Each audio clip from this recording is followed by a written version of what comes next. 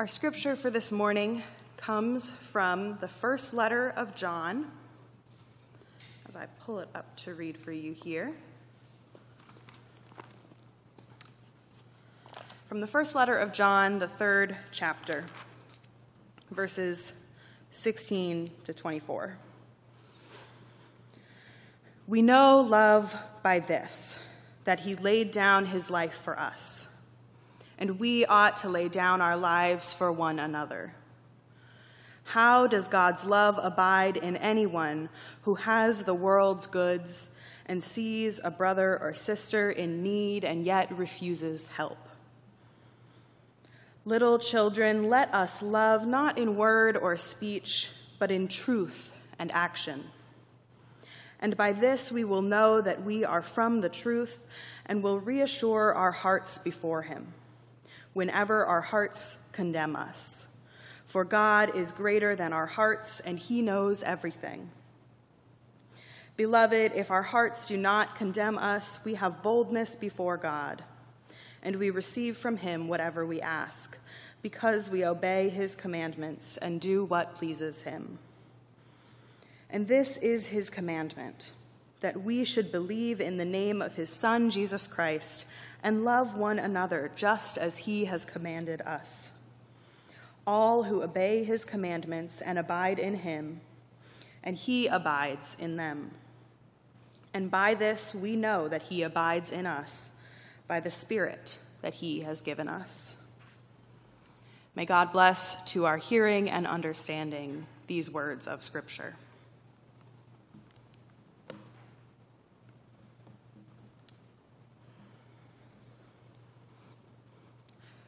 I place a lot of value in the power of words.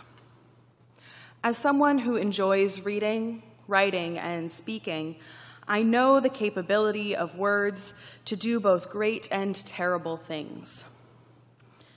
And yet there are times when words fail us, or when our words fail others.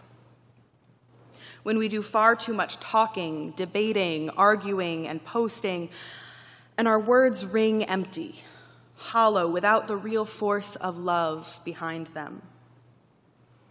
There are no words adequate to express the evil of racial violence that we have seen for centuries in this country, and that is especially evident in these most recent police killings of unarmed Black men and children.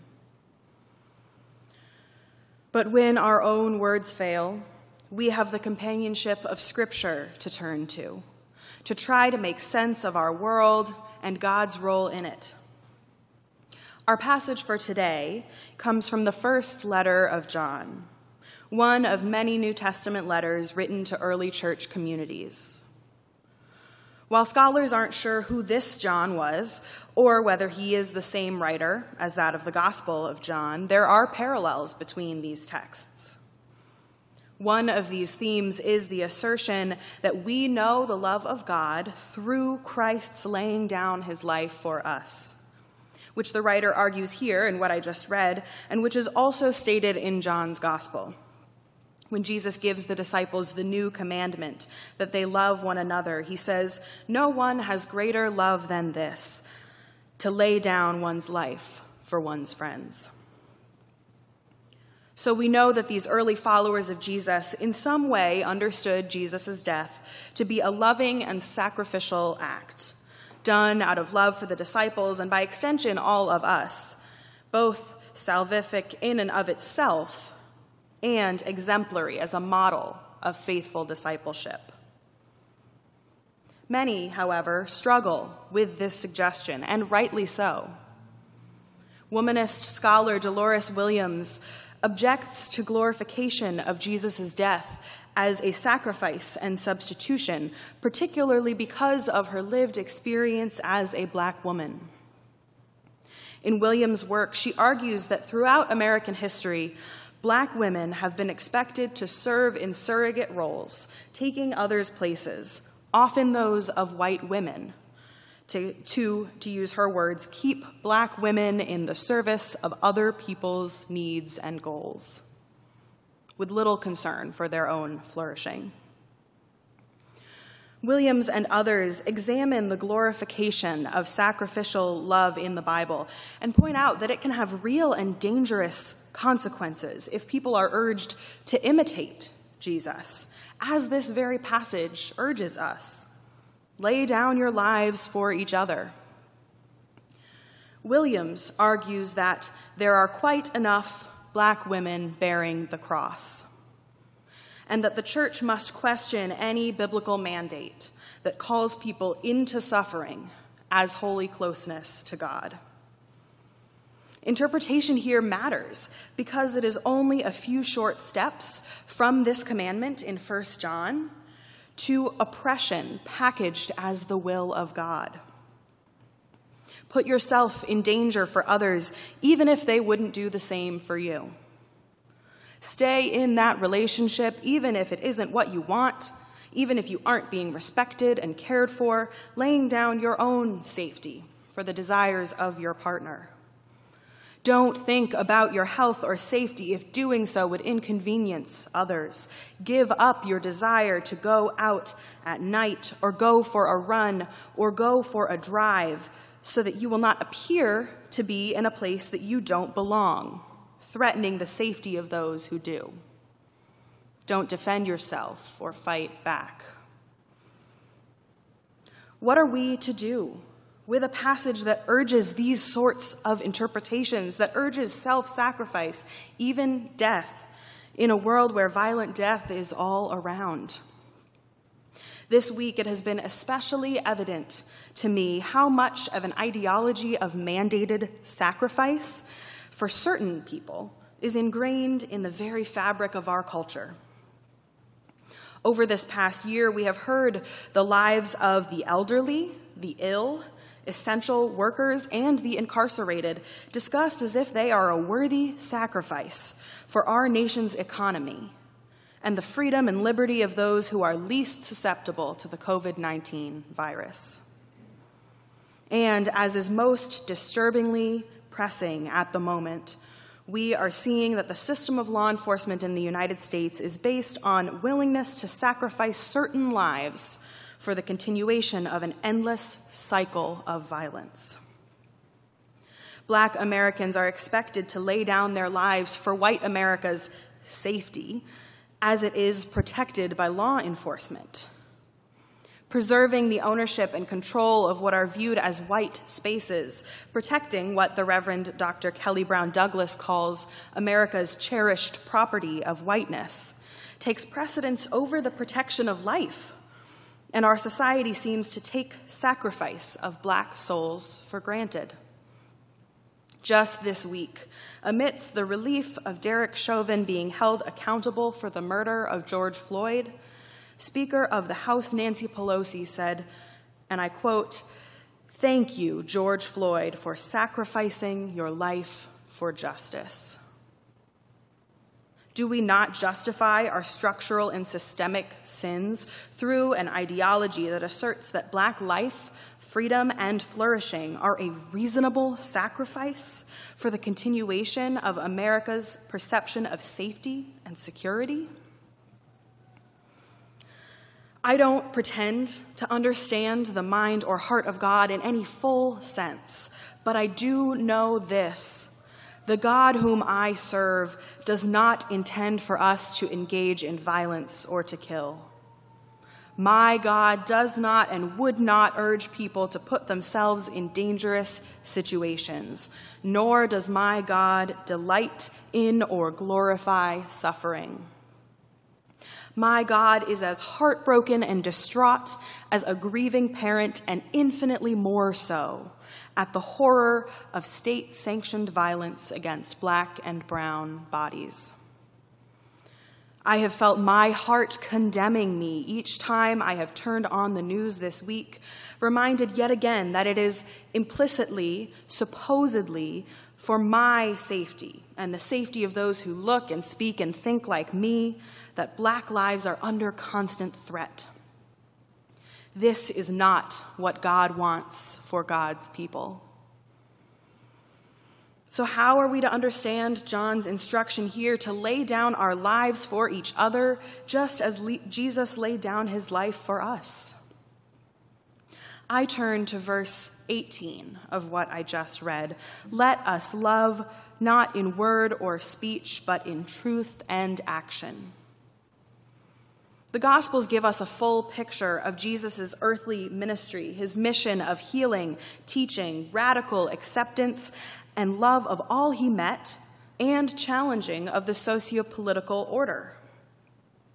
Jesus told his followers to be the light of the world, to take care of those who are ill, regardless of what day it was or what consequence associating with them would bring, to love those who hate and persecute them, to refuse to be caught in endless cycles of retribution, and instead to act out a radical political peacefulness. And perhaps the saving power of Jesus' life and death comes not from the death itself, but from the fact that in truth and action, he lived out the love about which he spoke. His was not a love that was talked about when it was convenient, not one that he spoke about publicly among some groups and hid among others, not one that he abandoned when the risk for his own safety and comfort grew too large. What Jesus did was not to clang gongs and cymbals, as Paul says, and to speak empty platitudes, but to truly live out love wherever it took him, even to the cross. The specter of that cross, what Williams called the image of human sin in its most desecrated form, that did not stop him. Jesus truly led by example in his ministry, not in dying a death that we ought to imitate, literally, but in living out a life worthy of the stories he weaved and the message he lived and died to make known. He laid down his life for his friends, and he became a model for faithful witness and service to the embodied, incarnate love of God. Not by mandating death, but by clinging steadfastly to the empowerment that all have to choose the pursuit of abundant life again and again, even in the face of certain death. The sacrificial choice to stand by God's truth to the end was his. The power of Jesus' sacrificial love is not in the dying, but in the living. The authentic living out of everything Jesus preached about, even until his final breath. Friends, I tell you again that God does not wish for any of you to become a martyr. God does not want you to jump up on a cross, ready to imitate Jesus, shedding blood for violence's own sake. God does not hope for your pain, and when hurt does come, God suffers alongside you.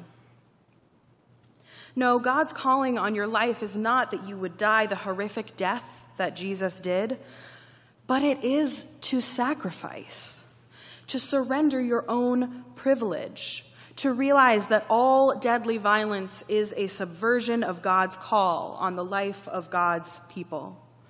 To put others' lives at a higher value than your beliefs about law and order, about legal and illegal. To truly listen to testimonies about life experiences, even when they make you feel guilty or uncomfortable. To not just say that Black lives matter, but to mean it, and for it to be unmistakable to anyone who knows you. To take chances, step out of your comfort zone, risk reputation and relationship when it means standing by what you believe and standing alongside your siblings who also bear the image of our beautiful Creator. God is not calling them to die either. We ought to lay down our lives, our security, our self-righteousness, our shame, our selfishness, our embarrassment, our insecurity, our ingrained biases, for the abiding love of God that lives in our Black and brown siblings. When we lay these things down, we can work towards making the abundant love that God offers, the abundant life that God offers, truly available to all. I can't say that I have the answers to how we can make progress and pursue a future where a traffic stop does not spell a death sentence for Dante Wright, where a no-knock search warrant does not bring Breonna Taylor to her final moments, where George Floyd can breathe, where Trayvon Martin can walk home with his Skittles and tea, and where so many Black mothers' arms are still full of their beautiful children with bright futures before them. But I do know that love that overcomes racism and white supremacy is the commandment which God is giving all of us today. We must say their names, yes, but that is not and will not be enough. Our words will fail, will be insufficient, as long as we are not willing to lay our lives before those who are calling for our help. We can give thanks to God for this week's judicial condemnation of violence against Black bodies as murder, but we must not allow ourselves to think that a conviction within such a death-dealing system will solve the problem. Real justice, God's justice, is so much broader than that. There are smart and creative people all around us who are speaking from their experiences and sharing ideas for how to stop this endless cycle of violence. And we just need to be brave enough to lay down that which holds us back and follow their lead, acting in faithful love.